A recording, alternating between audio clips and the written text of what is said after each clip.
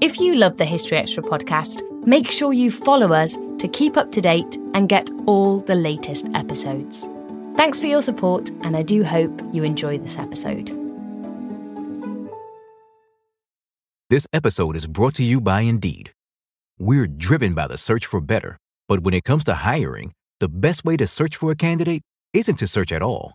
Don't search, match with Indeed. Use Indeed for scheduling, screening, and messaging so you can connect with candidates faster. And listeners of this show will get a $75 sponsored job credit to get your jobs more visibility at Indeed.com/historyextra. Just go to Indeed.com/historyextra right now and support our show by saying you heard about Indeed on this podcast. Terms and conditions apply. Need to hire? You need Indeed.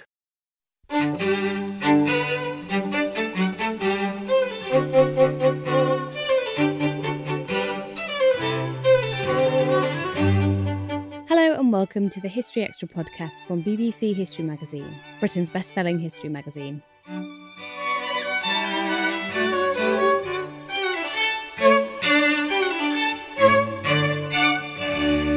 I'm Ellie Cawthorne. Today we've got the latest episode in our Bayeux Tapestry series, presented by David Musgrove. Welcome to History Extra's Unravelling the Bayeux Tapestry series. This is episode 2, How was the Tapestry made? My name is David Musgrove. I'm Content Director for BBC History Magazine and HistoryExtra.com. I'm very much fascinated by the Bayeux Tapestry, and I've written a book along with Professor Michael Lewis, a tapestry expert and member of the Tapestry's scientific committee, all about it. The book is published by Thames and Hudson in April 2021 and is called The Story of the Bayeux Tapestry, Unravelling the Norman Conquest. Now, in this 5-part series, I've invited a series of experts to join Professor Lewis and I to talk our way through what we know about the tapestry and how we should understand it. These are panel discussions, but I do drop in with little interruptions now and then to make sure you're all following the flow. In this second episode, we're looking at the question of how the tapestry was made, and by whom. The tapestry is currently on display in its museum in the town of Bayeux, Normandy, and it's been in Bayeux for many centuries. We've already talked in the first episode about where it was most likely made, with a general consensus, though some dispute, that Canterbury in Kent is the most likely location. And when? Again, most likely within a couple of decades of the 1066 conquest, so in the last third of the 11th century. But we're going to find out more now about the actual way in which it was put together, and what that tells us about the tapestry story more generally.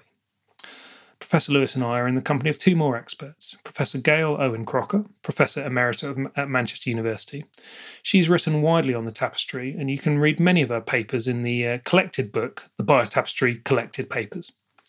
Gail particularly takes an interest in medieval dress, textiles and literature.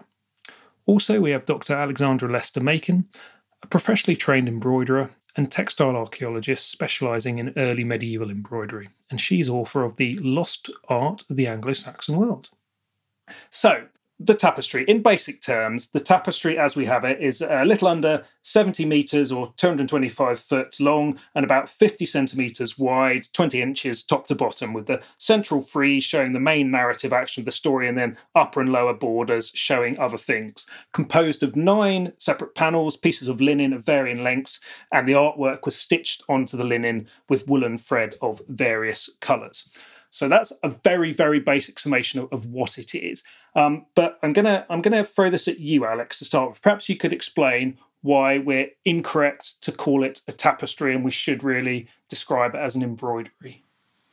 Of course. A tapestry is normally a woven piece of textile. You see a lot of them from the later medieval period onwards, particularly in palaces and, say, National Trust properties.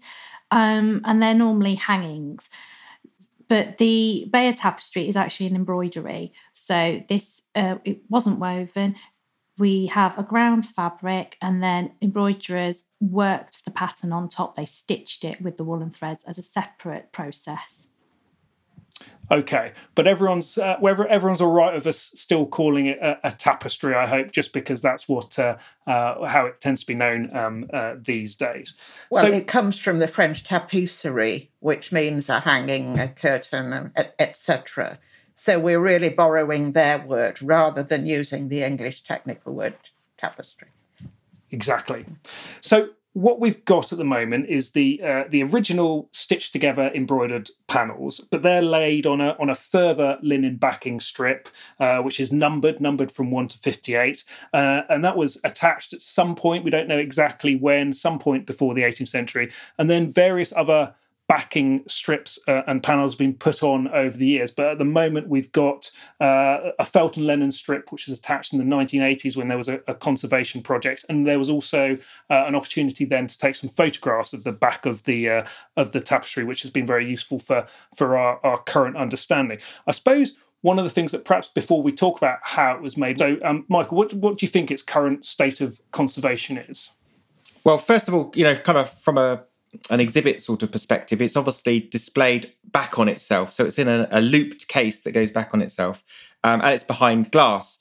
And obviously that was the case that was made for the tapestry in the 1980s. So 1982, it sort of opened and it was displayed like that. As far as the object itself inside is concerned, I mean, it is obviously very, very ancient, nearly 1,000 years old. And its condition, I think, considering that, is pretty good. Now, obviously, when you look at the tapestry close up, it's obvious that there's tears, there's cuts, there's stains, there's all sorts of marks on it. I mean, there's many, many of those. And it's clear the way that it's hung, that it's more vulnerable in some parts than other parts as well. So it's certainly a fragile document, but probably an unbelievable survivor considering. What do you think, Alex? How do you rate its current state of conservation? I agree with everything Michael said. And also there's the French conservators check on it. Is it yearly, Michael? Yeah, every year, yeah. Yeah, and I know that they are they're pleased with its current state. I mean, we're extremely lucky that it's survived for as long as it has. When you consider that documentary sources from the period state that houses had hangings possibly similar to this, and they've not survived. So we're very lucky that we've got it. And I think Michael's right that the state that it's in at the moment is very good. And Gail, I mean, there have been various efforts at restoring it over the years, and it has been knocked about a bit, hasn't it? Yes. The end panels are not in good shape, for instance. The end is missing. Yeah. And the first scene is patched. And I think that's something you don't appreciate unless you see it in the flesh, that a lot of it is patched. And of course, if stitching goes through a patch, that's not original stitching. So there are a lot of restorations. Michael talked about the way it's displayed. Of course, displayed in this sort of hairpin, you can't see the whole of it at the same time. And that is a pity because you can't see the interrelationships between the episodes in the narrative that they've chosen. So it would be wonderful if it could be displayed so one could see it all. But at the moment, it's displayed hanging straight down. And of course, the weight of the wall, it is inclined to pull downwards. So that is probably not too good for it. Maybe it should be displayed flat or angled. And it has, I mean, as you've all said there, it has survived for many centuries now. So it is remarkable that it does survive at all. Alex, you mentioned there a little bit about those documentary references to other embroideries. You've written about this extensively. What do we know about the tradition in which the Bayeux tapestry sits? So embroidery produced in early medieval England was an art form.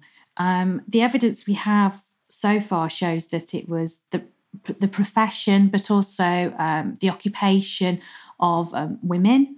And we know that if they excelled in embroidery, that they were highly praised for it. And we have examples surviving that are made from wool and linen, as the Bayeux tapestry is, but also these these lovely silk and gold embroideries as well.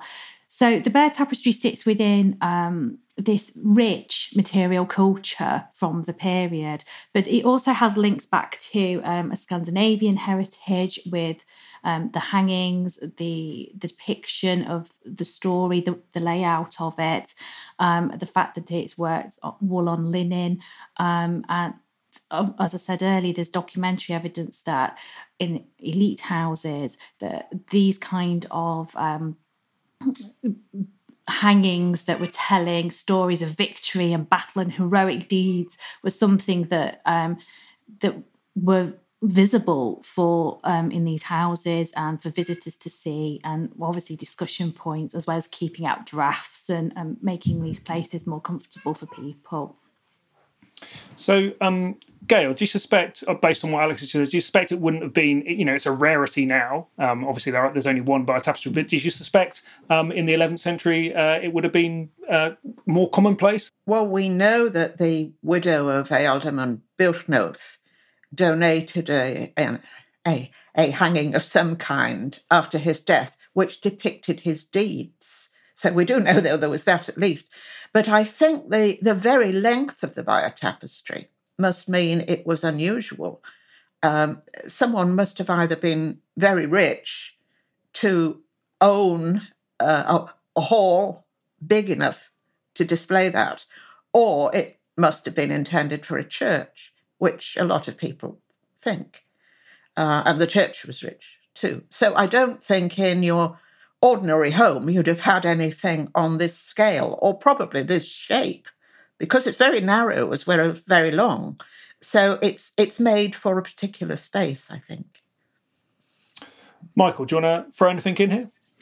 Well, I think the size of it and the shape of it is an interesting thing, actually, because obviously it does suggest it's made for a particular purpose. The reality is that we know, as Alex has explained, that in the kind of stories and narratives, particularly from Scandinavia, that we have, that these sorts of objects or tapestries or embroideries or whatever, they would have been used to kind of make sure or insulate houses and keep them warm. They would have been sort of necessary to have some sort of fabric, I would have thought, to try and help with insulation and that sort of stuff. So there's a practical aspect to these things. But also, as Gail says, obviously there's a big tradition of textiles being used for an ecclesiastical sort of context as well. Not saying that's necessarily explains the Bayeux Tapestry, but certainly we have a lot of there's a lot of literary sources that talk about garments being made for kings and other sorts of people as well. So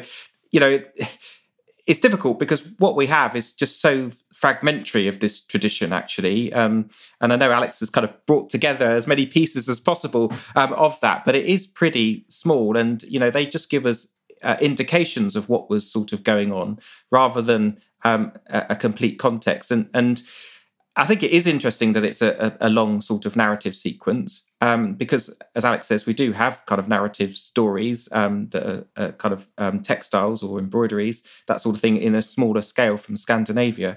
But yes, I mean, you'd think that they could have been a tool for telling stories and stuff like that, as well as just kind of, I don't know, just having them for decorative purposes, I guess. The elite were peripatetic. And the wonderful thing about a textile hanging is that you can roll it up and take it with you when you go to your other castle or great hall. So although I said I think it was made for a particular space because of its shape, it was always potentially movable. There's something that's really quite interesting about that in terms of, if you think about not the grand buildings that people had, but the smaller dwellings that people probably lived in, and the fact that they would have been wooden, etc., and obviously textiles would have insulated or helped insulate those places. And ironically, although we've talked about the fragility of textile works, actually, they probably had a longer life than the houses that some of the people lived in, ironically. So like Gail says, you could have rolled it away and taken it to your new house when your old one sort of fell down or started to fall into disrepair. So, yeah, they're quite practical wallpaper in a way, aren't they, you could argue? Yeah. And there are stories where people hang special hangings. There's a Scandinavian saga, and there's Beowulf, where they put up special hangings for a celebratory feast. So if you were rich enough to have more than one set, you could change them. Yeah.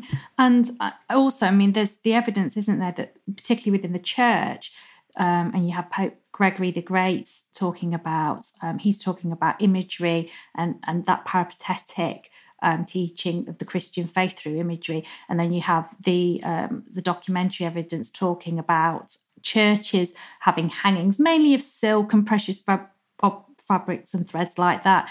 But so the idea of having a hanging within different settings, it wasn't unusual to early medieval society. It would have been something that they would have known, and they would have been able to read the stories and the messages that were being put across through them, which I think is quite important for us to understand as well. Let's just pause for a second. Okay, so we've heard about the sort of embroidery traditions within which the Bayeux Tapestry sits. For the sake of clarity, let's call it an embroidery here. You might have been a bit surprised to hear there are so many layers and backing strips to it. So let's get right back to basics and find out about the linen or ground fabric on which the embroidery was worked. To remind you, the embroidery sits on 9 separate linen panels of varying lengths, which have been joined together to form the whole piece. It's super helpful for purposes of understanding how it was made to get to grips with this linen-based cloth. So I asked Gail to explain more, and particularly to comment on the idea that there was originally one long piece of linen made, which was then cut up to make the panels. She does talk about selvage, which might be an unfamiliar phrase to you, but don't worry, she explains straight away what that means. Alex and I have both been given access to an unpublished report, and it shows that the selvages, this is the reinforced edges, which survive on only a few of the pieces. Well, they may survive on more, but they're covered by ribbon if they're there. They are not all the same. So even if there was an original piece that was slit into two, and its 2 selvages were different, there are still more selvages than you can account for. So there's certainly more than one piece. And there are subtle differences in the second stretch of linen. It's more different than the others are different from each other. It's slightly coarser woven as well. There have been theories that have suggested that the tapestry was of one length of linen and that those have been cut up. And the way that they've cut up, you can say something about the context of which the embroidery was made for because of the way that they kind of fit together. But as Gail and Alex says, there's another way of looking at that as well, and that might not be the case. But there's been quite a few studies, hasn't there, of trying and work out the length of the tapestry from the bits that survive, essentially. What do we know about the linen industry? How would that piece of linen have been produced, and what sort of people might have been making it? Gail, that's probably something you're on. It's flax, which grows, and it's a long, arduous and smelly process to produce thread from it. It has to be retted to get rid of the outer coating of the stems, and then the bundles of fibres have to be released from inside. That's giving a very short account of it. And then it has to be spun, and that was all done by hand, of course, until the Industrial Revolution, using spit, usually. So every medieval thread that anybody wore or sat on or was kept warm by has passed between some woman's finger and thumb. And if it's linen, it's probably passed through her saliva as well. And this piece of linen, or pieces of linen, were long. So they must have been woven on the new loom, the new flat loom with treadles, which when it was first introduced round about the year 1000 was a man's machine. So women traditionally did the spinning, men did that weaving on the flat loom. Women or men could have done the stitching of the pieces together. Traditionally, women do the embroidery, but of course in the later Middle Ages we know there were male embroiderers, and there may have been male embroiderers even then. So it's not just women's work, like a lot of the tradition says. Men must have done the weaving.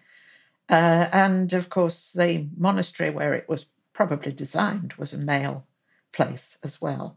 So let's have some gender equity in the discussion of it.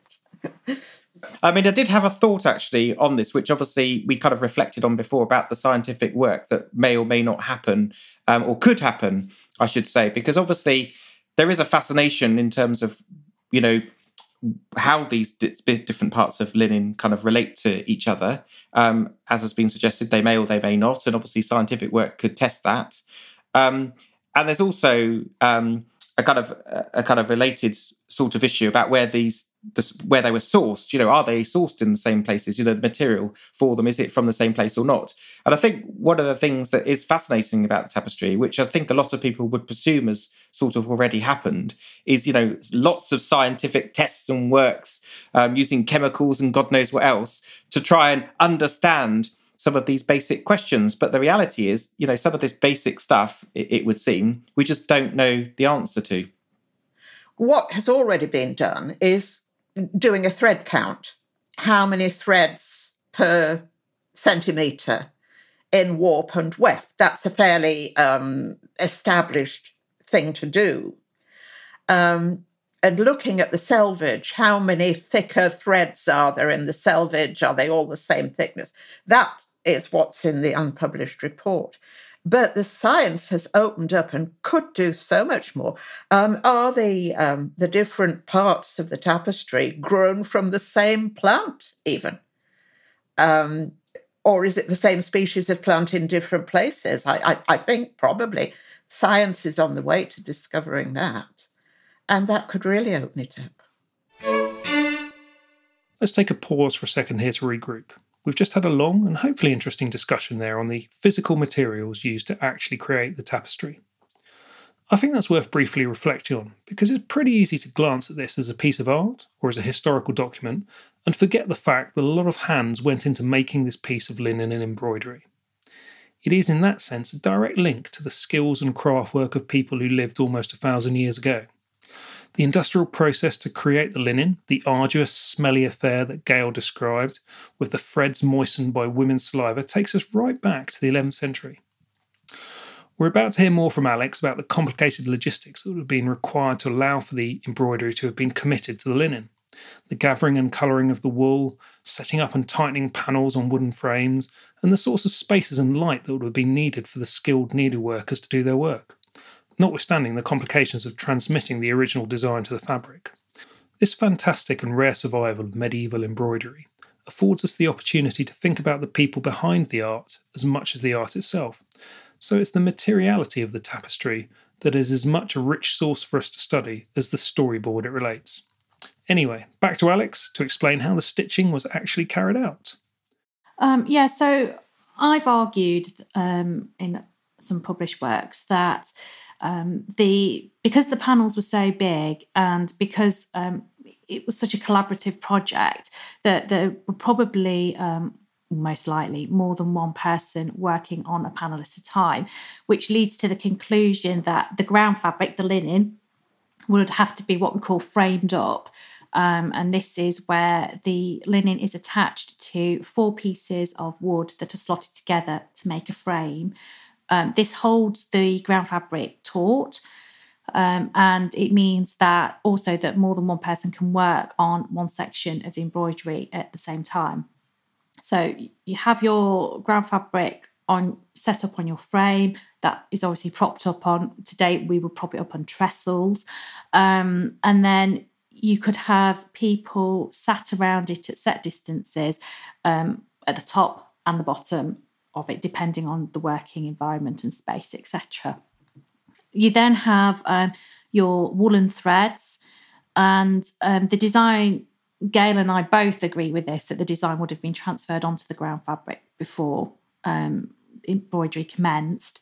And then by looking and analysing the stitches, it's it's obvious that embroiderers were given set areas to work, and they work them to specific formula. So generally, you do the outline first, and then you do the filling.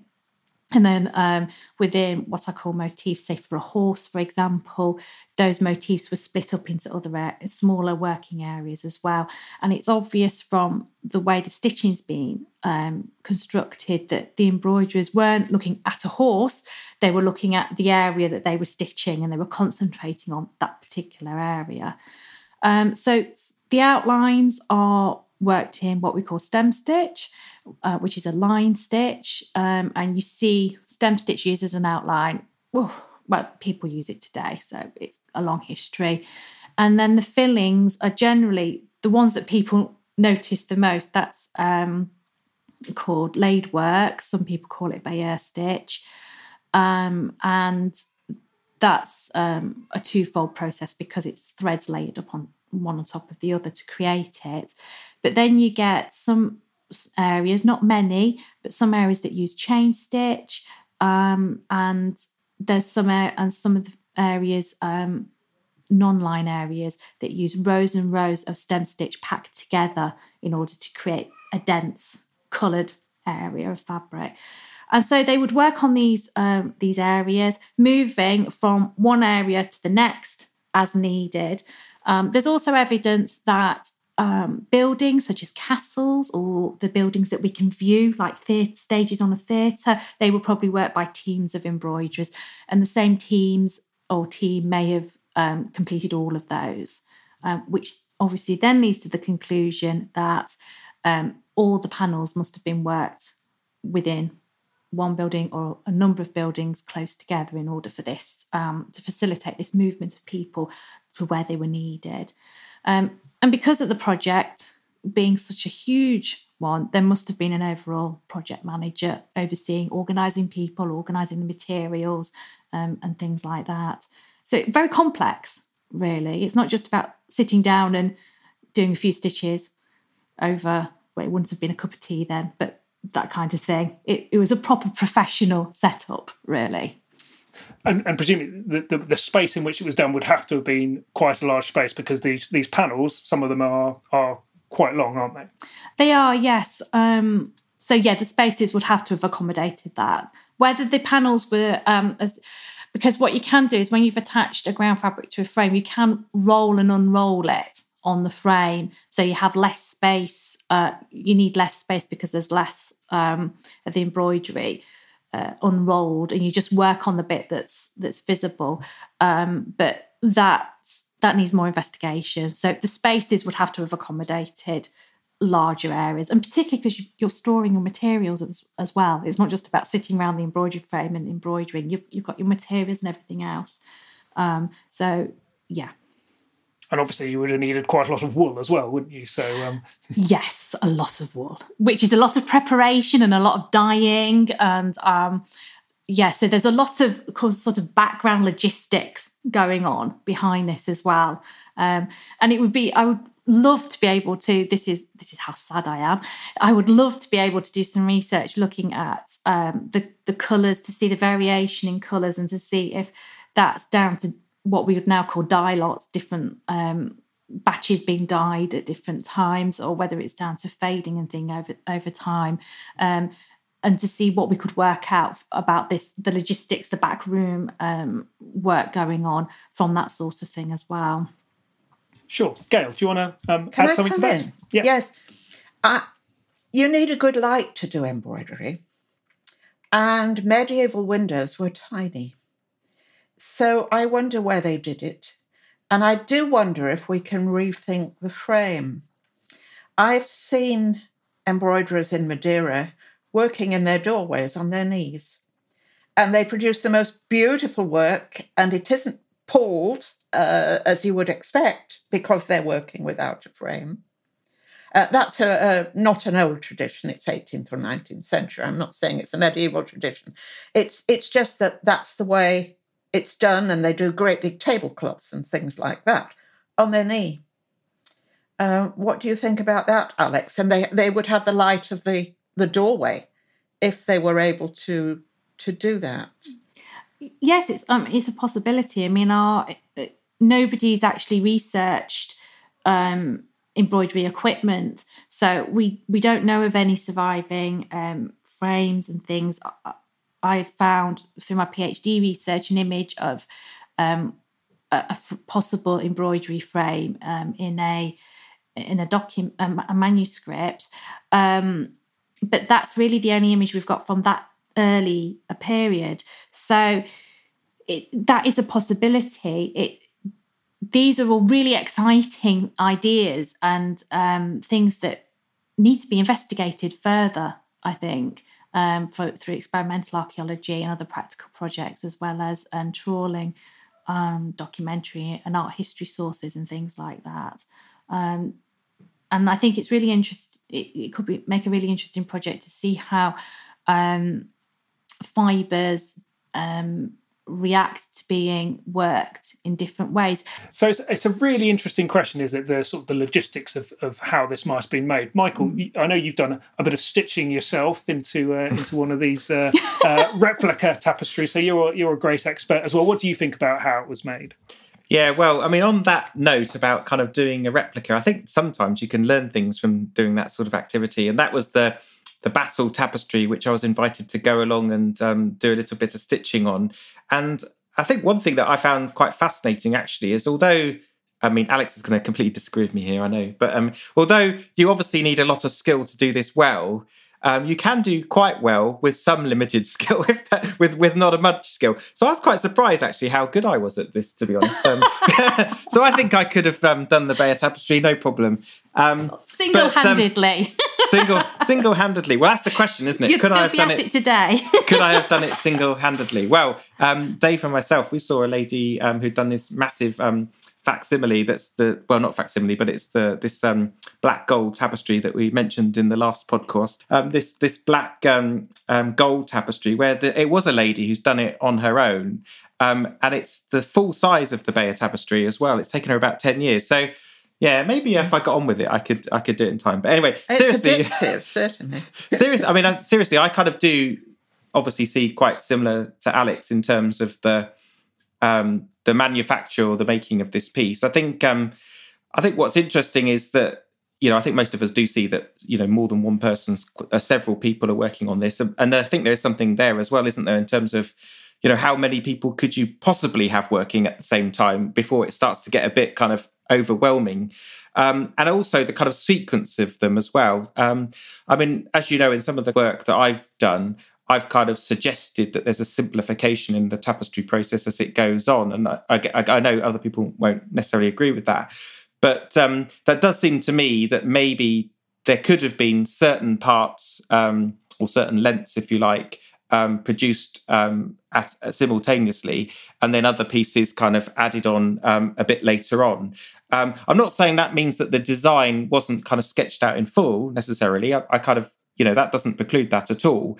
But the actual embroidery work it seems to me more simplified. But I think where Alex was talking about understanding more about the kind of practical aspects of it in terms of the, we talk sometimes about the hands at play, don't we? Is it the case that certain embroiderers with more skill were working on key scenes and people with less skill, maybe, or just less well paid, perhaps, or maybe not paid at all, any of them, I don't know. But anyway, maybe there's others that were just kind of working on elements that weren't so important.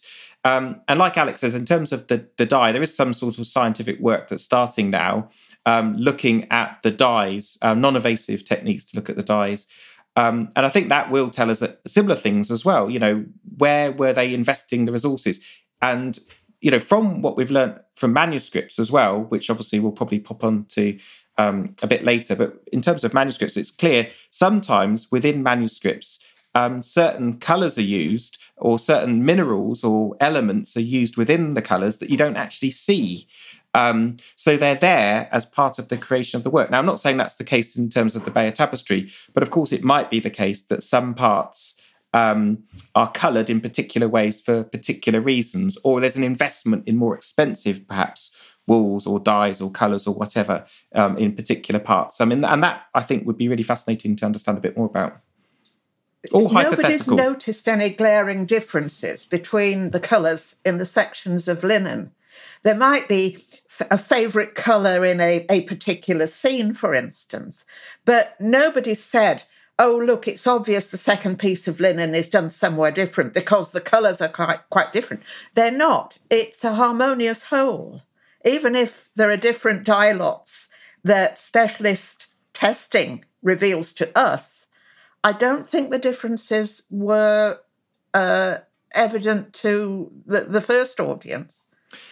Can I just come back on that? Because I think looking at it in the flesh, that does seem to be the case. But I think what I'm quite interested in is whether science tells us something different to that. Because what we observe by looking at the tapestry and what we think is there and what is actually there might be two slightly separate things. I take your point that on the surface of it, it seems that the palette is basically the same throughout, although it is oddly used, as we all know. Certain colours are used on things which we probably wouldn't use them on, for example. But also, I mean, again, I've been recently looking at this manuscript that I've mentioned before, the Old English Hexateuch, and the construction of the drawings in that I found absolutely fascinating, because that's really interesting because it's unfinished as a book.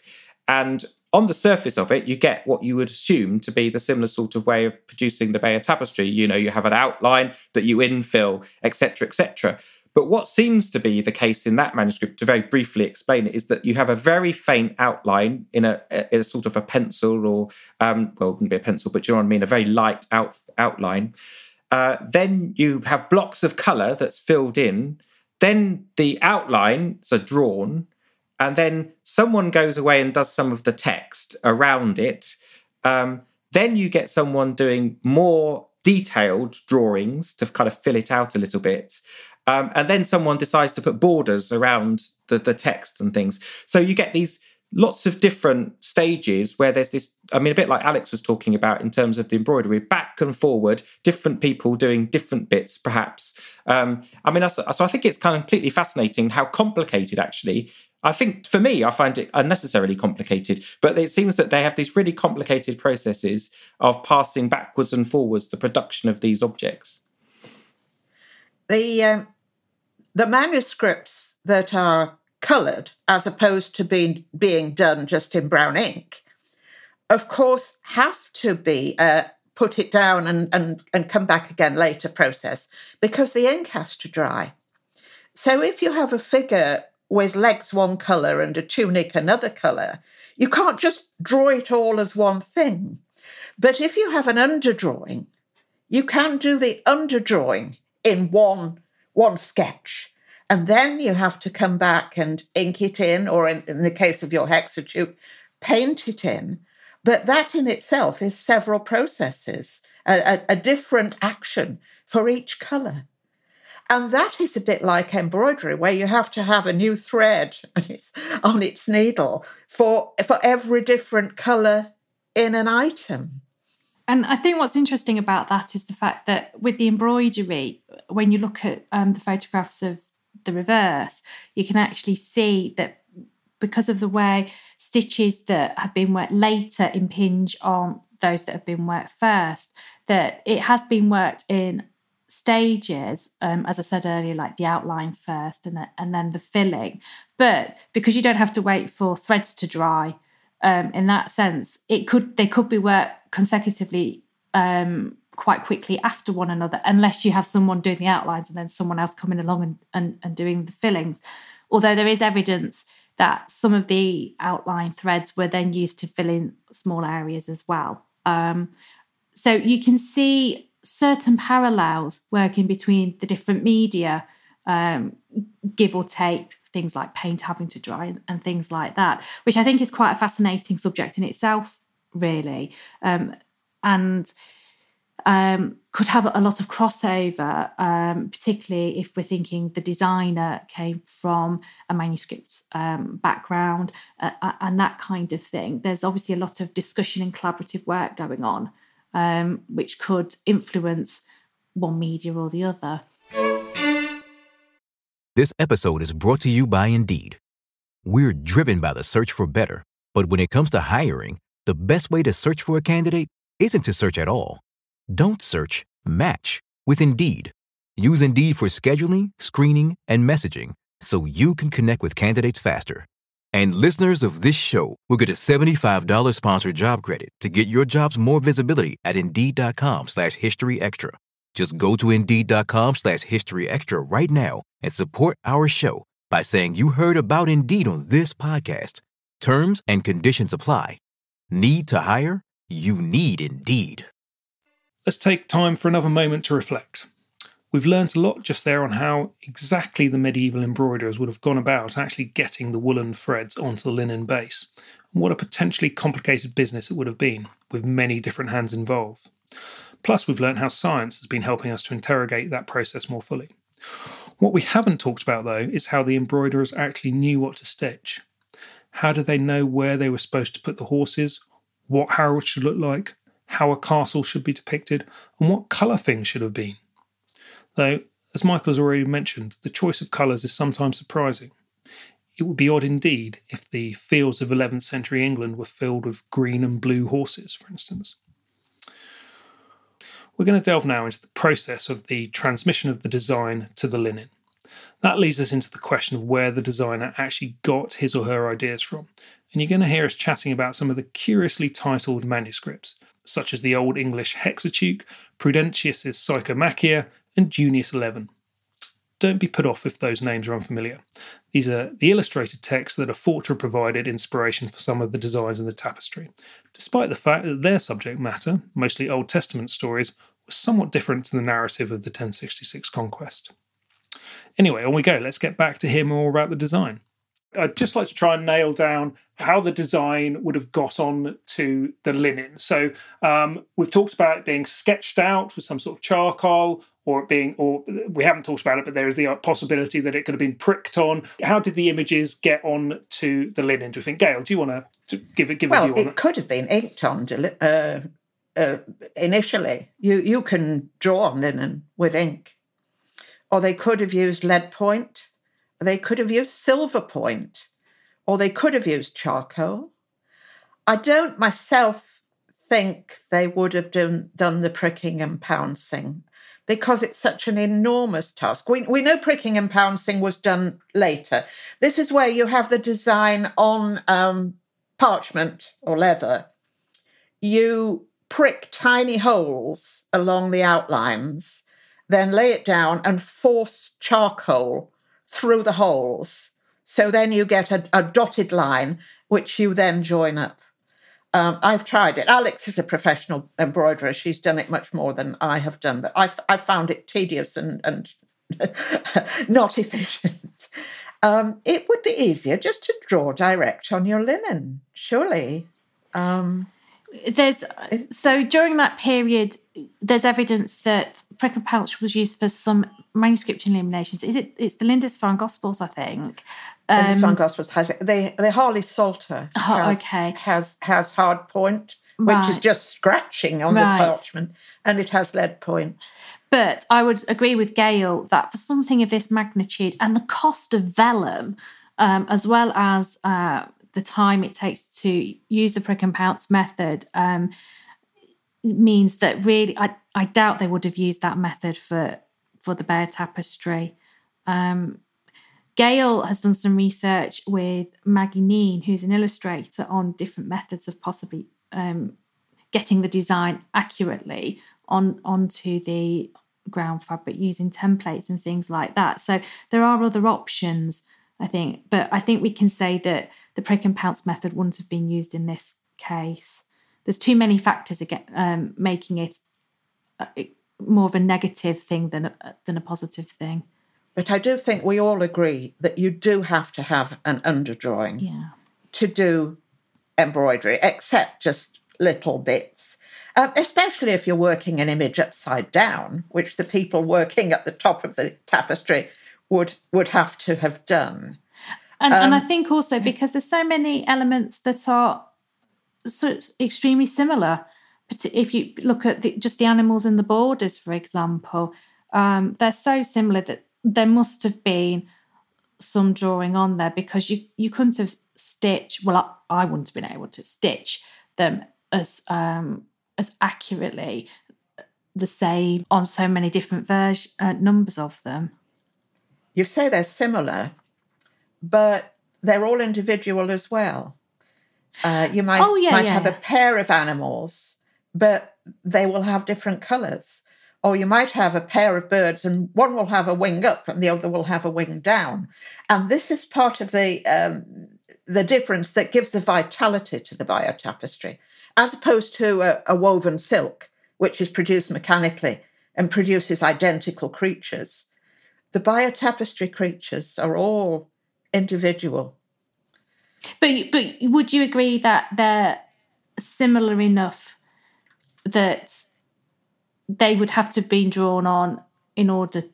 Because, I mean, you've argued that yes. the templates were used.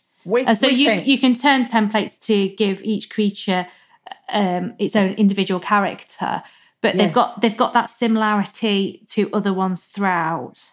Well, Maggie Neen, who you mentioned before, has done the legwork on this. She's the artist.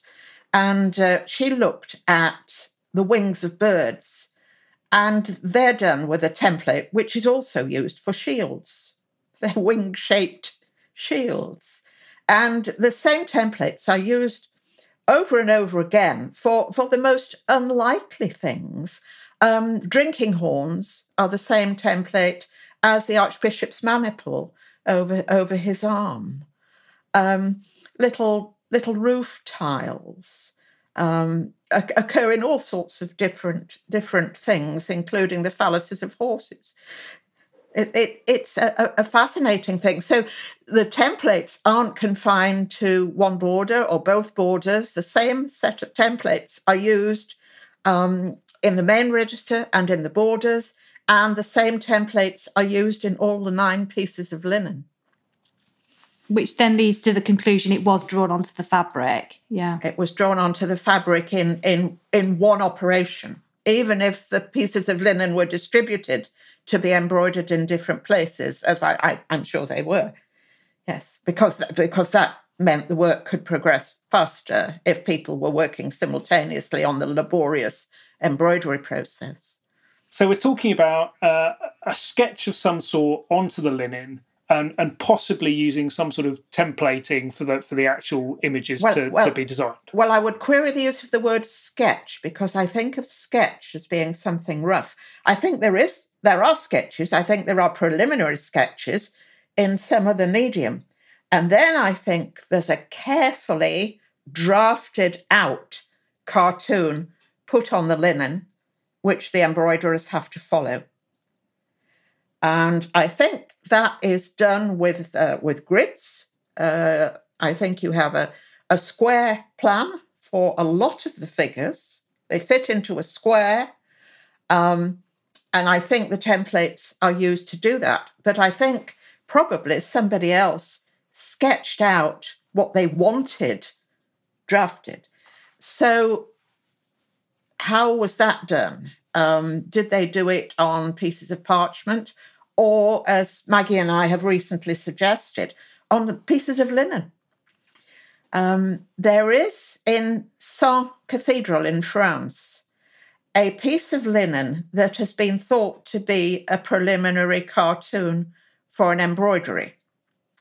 It's got several registers, each of them almost as tall as the main register of the Bayeux tapestry, but it's very cramped up widthwise. And somebody has attempted to embroider a bit of it, but it would be impossible to embroider because the design's too cramped.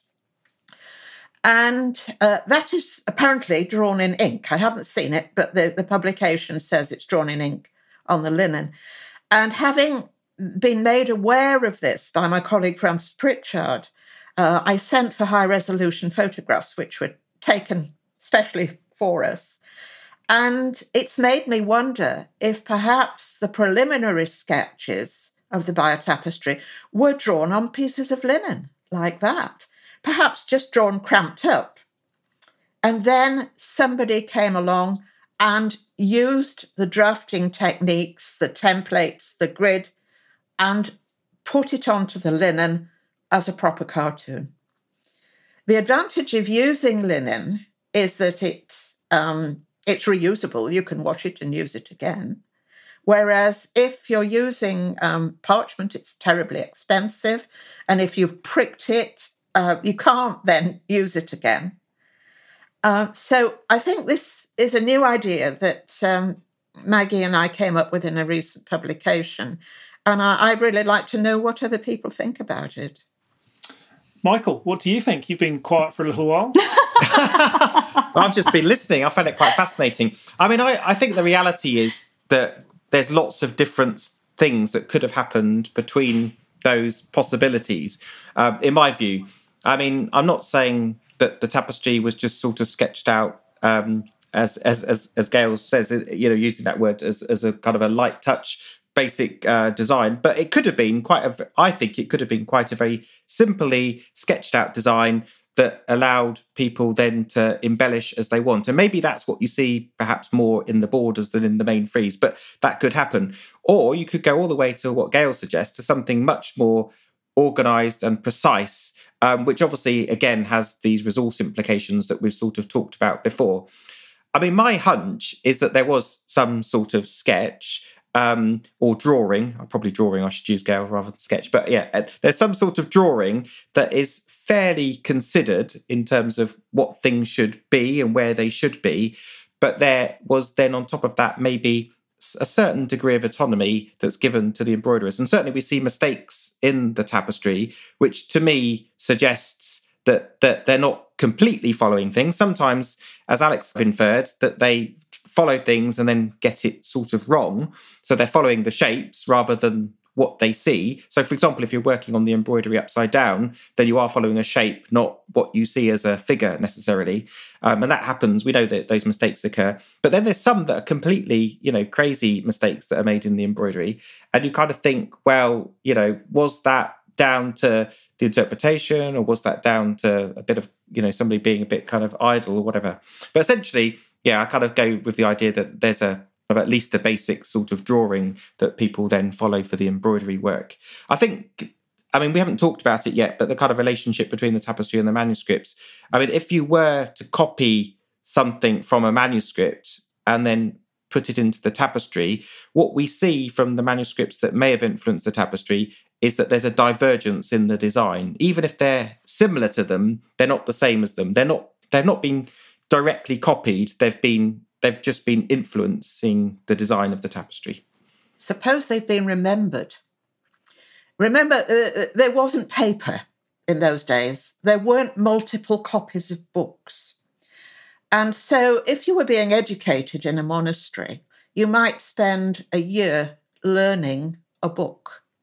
And if it was an illustrated manuscript, the illustrations were there to help you remember the text. They were mnemonic. And then if you went on with your career later on and you were called to design the Bayeux tapestry, you might think, oh, that scene from the Hexateuch is a really good idea. It's doing the same sort of thing as William was doing. I'll use that. Or take the building of the ship, which I'm pretty sure the shipbuilding scene in the tapestry is taken from the Hexateuch. The tunics of the shipbuilders are very full. They're not like other tapestry tunics. They're just like Noah in the Hexateuch. And Noah in the Hexateuch straddles a plank. One of the shipbuilders in the tapestry straddles a ship. It's quite impossible. He couldn't have got his legs on both sides of a ship big enough to take men and horses. But the position is the same. And then Noah has a distinctive tool, a side axe. Another figure in the tapestry shipbuilding scene is using that very tool. So I think that's deliberately taking something that may only have been in memory and remembering that axe, remembering that position, remembering that tunic, and then reinterpreting it. I think we do have model books from certainly slightly later periods where drawings are copied from one source and then directly put into another. And certainly, I think in our book, David, we argue that there's the potential of a sort of model book being used. I mean, I take the point about kind of memory. What's interesting, I think, about the hexatute and the relationship with the tapestry is like you say, there are some similarities, but also there's the case where there's some figures that are sort of cut up. Kind of going back to your template model before, they've used a hand of this or an arm of that and a head of this and a somebody doing this. To me, that is more than just memory. That may have been the fact that they've, how many times would they've really created that drawing? And maybe they've been influenced by it. But it does seem to me that they've really got that in mind very closely. And that I don't think it can be just a memory. I think it has to be a physical replication somehow of one to the other. Although there is a divergence, as I suggested, and what explains that divergence? Is it the kind of transfer of the design onto the embroidery, which again, if you're kind of doing a free hand sketch, if you like, onto the embroidery, might explain that better than if you're using a method like we've talked about with pricking up something. So you talked a bit about manuscripts that may have influenced the design. What other sources might have been influencing on the way the design was put out? Alex, have you got any views on that, on other media that might have guided the hand of the designer, if there was one designer? I think from a textile point of view, you can look at hangings that have survived within the Scandinavian world, and you can see similarities between layouts in that respect. I think from other sources, I think Gail and Michael are probably better answering that question. I could go on with the textiles. Imported woven silks with their pairs of animals on either side of a plant or marching along. They certainly influence the borders. And Michael, you want to talk about the manuscripts? I think one thing we have to remember is what survives now is a very small percentage of what existed in the past. And like Alex says, there could have been lots more wall hangings, etc., that could have influenced the tapestry that we'll just never know about because they just don't simply survive. And also, in that regard, wall paintings in certain contexts, obviously they're more likely to be in, I would thought, and tell me if I'm wrong, Gail, but more likely to be in stone buildings than anywhere else. Yes. Of course, if they travel to Rome, and religious people regularly travel to Rome, they'd have seen them there.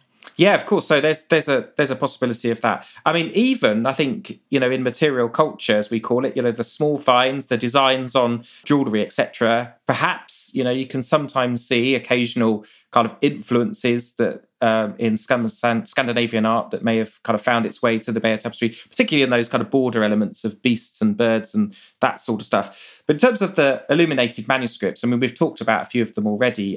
For my mind, the Old English hexatute, which is in the British Library, and the Junius 11 manuscript, which is in the Bodleian Library, are the two that are probably to have the biggest impact, apart from Prudentis Psychomachia that's also in the British Library as well. So there's not many, but there's a number of heavily illustrated manuscripts.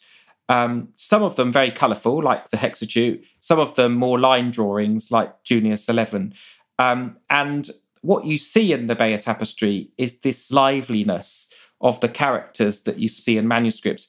And there's also things like the Harley 603 Psalter that Gail kind of referred to as well, where you kind of have this liveliness of the figures. They seem to dance around in their spaces in a very animated way. So, they are in the style of those sorts of things, I think is probably fair to say.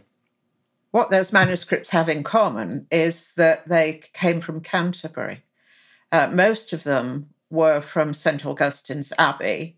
Junius 11 was probably from the cathedral, and the two were literally a stone's throw from one another. So I think the designer must have known the Canterbury Library. The designer may have known other libraries as well, which haven't survived for us. But I think it's certain that the designer knew Canterbury manuscripts. Harley 603 was Canterbury. The Prudentius manuscript you mentioned was a Canterbury manuscript. The Utrecht Psalter, which is the original of Harley 603, which the designer also knew, that was in Canterbury from about 1100. So the tradition of illustrating a narrative as opposed to using pictures to illuminate a book. The illustration tradition is very much a Canterbury thing in England. So these, what Michael called the spirited figures, that's a Canterbury style thing, isn't it?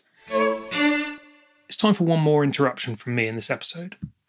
Clearly, there is a lot to talk about in terms of the design mind behind the tapestry. And for me, it's marvellous to think of some medieval monk poring over those illuminated manuscripts in an abbey library and thinking how an image could be repurposed to fit this new narrative that he was being asked to retell. It's a little reminder that every move in this process must surely have been very measured, because without the benefit of copying devices and with the cost of raw materials, time and money must surely have been serious considerations in what was done and how it was done.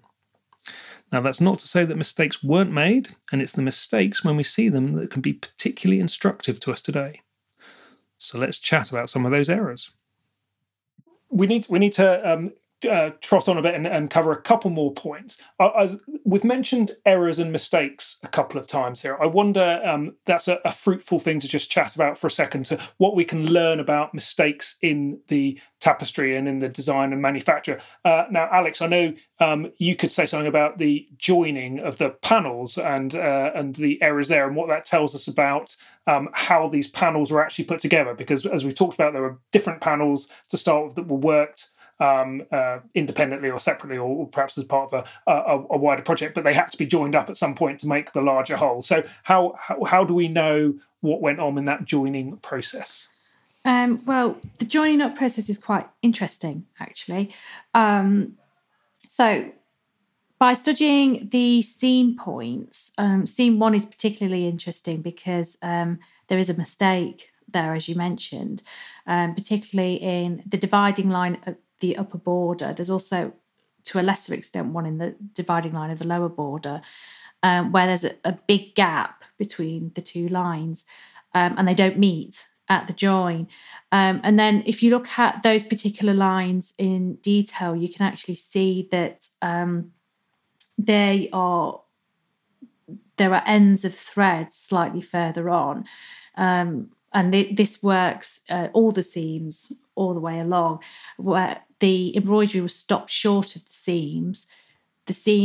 The two panels were then sewn together, and then the embroidery was worked over the top of the joins, so you see the continuous narrative that we have today. And it appears that at seam 1 in particular, that the borderline at the top on the first panel was stitched lower down than the borderline on the second panel. And then when they joined the seams together and tried to join the lines up, they didn't match. Now, this is the same at the bottom, but the difference isn't quite as bad. And so they did join them up, and you get this little slope, this little hillock at the bottom. So that's why we can argue that the different panels work simultaneously, and then they came together to be joined with functional stitching, and then someone else worked them over the top. That doesn't answer the question about mistakes, but it tells you how they were joined together. No, it kind of does both.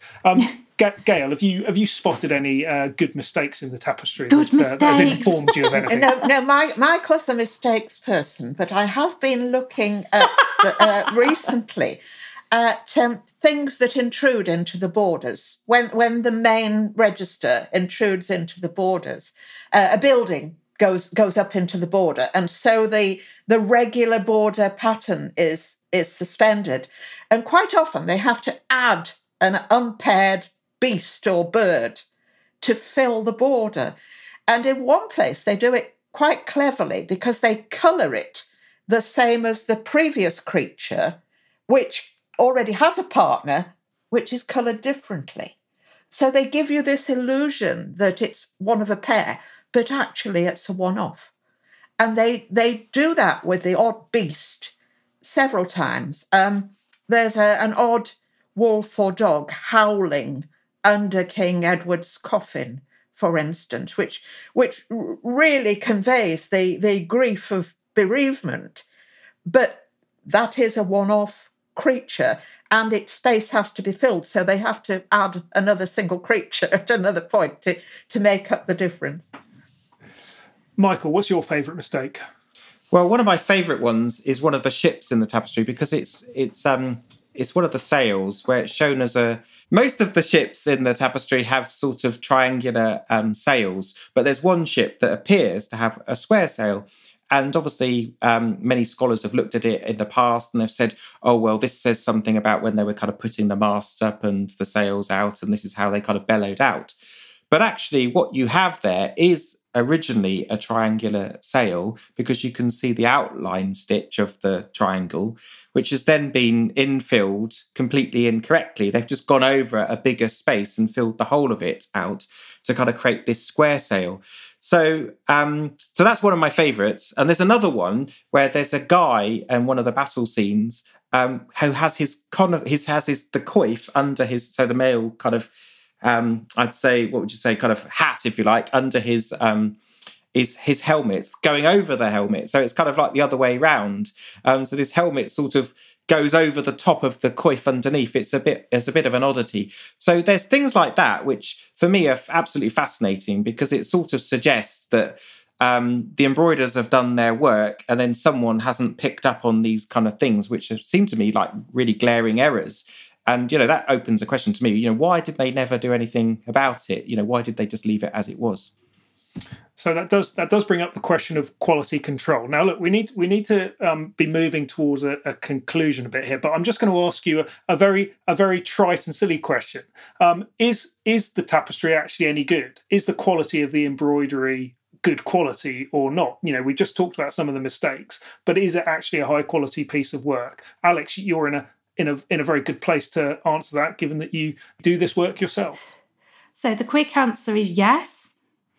The longer answer is yes, because when you take into account its size and the project as a whole, and the consistency of the stitch work throughout. I know Michael suggested that the stitching does change towards the end, but you can see that there's a consistency throughout that the onlooker wouldn't have necessarily seen. We notice changes in consistency because we're studying it up close and personal. You can tell it's been worked by people who are working at the top of their game within wool and linen. And just because it doesn't have silk work or gold thread or pearls or jewels involved in it doesn't mean that it's not high quality. And because we're so used to looking at the fineness of silk work, it makes us think that the Bayeux tapestry isn't of such a good quality standard, but actually it is when you take into account the materials that are being used and how it's been executed. Thanks. Gail, how do you assess the quality of the tapestry? I think it's high quality. It's so dynamic. Each creature, human being, is an individual. And it's been so carefully thought out. If you have a row of riders, you don't get any two in the same colours with the same coloured tack or the same coloured horse. Each creature is an individual. So that's not mechanical like you sometimes get in a manuscript. You just get a row of fronts of horses and they haven't got enough legs, It's just been produced without thinking too much. This has been so carefully thought through. And also the messages in it, I think, are pretty subtle. I agree. I think there is power in this, and I see I like the faces looking out of the tower, waiting for Harold's ship to return, or the power of the woman taking away her child from the burning house before the battle.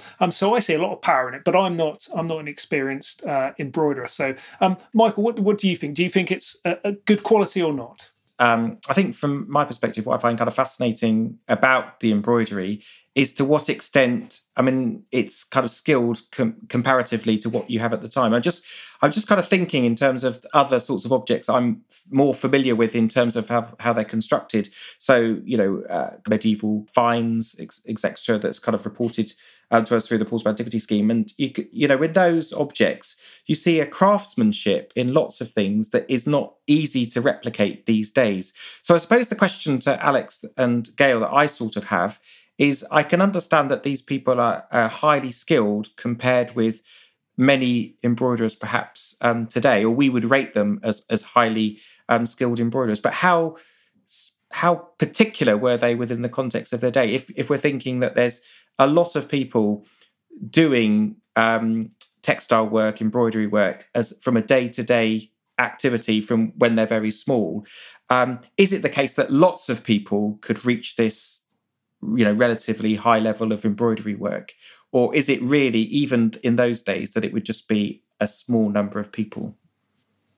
I'm gonna allow Alex Gale to answer that, but I'm going to put one more thing because we need to get to an end. I'm going to ask you to offer concluding thoughts, if you have them, on the tapestry as a physical artifact. If you want to answer Michael's point as well, then please do. But also, if there's one other thing, if anybody wants to take a punt on how long it would have taken to make the tapestry, I'm happy to receive your views on that.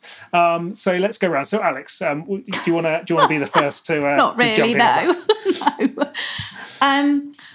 So to answer Michael's question first, I think that a lot of people could embroider and possibly up to such a standard. However, you've got to keep in mind that not a lot of people had the time to do so once they were having to do other jobs around their home, around their village, etc. It's generally people who were doing this as a profession, and women who were able to do this as what I class as a worthy occupation, who were consistently hitting that level. So I think I'm answering that as a double-edged thing, really. Thoughts about the final thought. There are no final thoughts about the Bayeux Tapestry. This is the amazingness of the tapestry, because once you think you've answered something, it actually opens up more questions. And I think, for me personally, I love the fact that you can learn so much, not just about the Bayeux Tapestry as a hanging and as an object, but about the people who made it, and therefore embroidery more widely and as part of early medieval material culture. And that's what I like about it. Not just that it's this amazing object, which it is, that has come down to us today, but the fact that it fits into this wider picture and we can learn so much more about that wider picture from this particular object. And I can't remember what your last question was. You're trying to avoid it. I was asking you how long it took to make. Oh yeah, that question. So I'm going to say I have no idea, because I've avoided the question, actually, when I've been doing research, even though Gail's the reason I've studied the Bayeux Tapestry in the first place. I did try to avoid it as part of my PhD research because everyone has an opinion on it. But I would say that things like Bayeux stitch or glade work, whatever you want to call it, worked in wool is actually a quicker stitch to work than you would think. So the time taken, you look at this massive hanging and you think that would have taken years and years and years, even with teams of people working on it. But actually, it would have taken a long time, but perhaps not as long as we think it would. There we go. I'm hedging my bets and not answering the question. I could become a politician. That's a good answer. It's a good answer. Michael, what are your final thoughts on the tapestry as a physical artefact? Well, I think in some ways it's a bit like Alex. I mean, I'm kind of fascinated to know what we don't know about it. And I think there's a big possibility over the next few years with the conservation work that's going to happen on the tapestry and the academic study alongside it, that we could learn a lot more about the people who made the tapestry and the resources they used through these different scientific techniques. So I suppose, from that perspective, I think we've only just started researching, understanding the people behind the Bayeux Tapestry.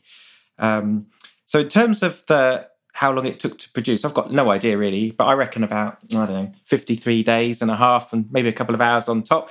But if you wanted me to make it, I can, invoice you based on, how much time I think it would take to produce. But that's my best get.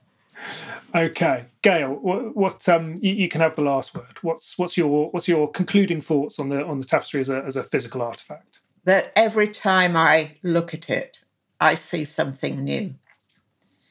And I love it. And do you have any sense about how long it might have taken to make? Well, what do you mean by make? I mean, we have to think about the conception of it, the ordering of it, what the patron, whoever it was, asked for. The inscription spelling would suggest that somebody dictated in Norman Latin and somebody wrote it down who was used to writing English. So that transmission, I want this, this, and this, and then the interpretation of I want this, this, and this into a structured narrative with recurrent devices, recurrent scenes, the enthroned figure recurring and recurring, the crossing water recurring and recurring. All these structural devices needed a lot of thinking out. Then the drawing of the sketch, then the draftsmanship that transferred the cartoon onto the embroidery, onto the linen, and then after that, the embroidery.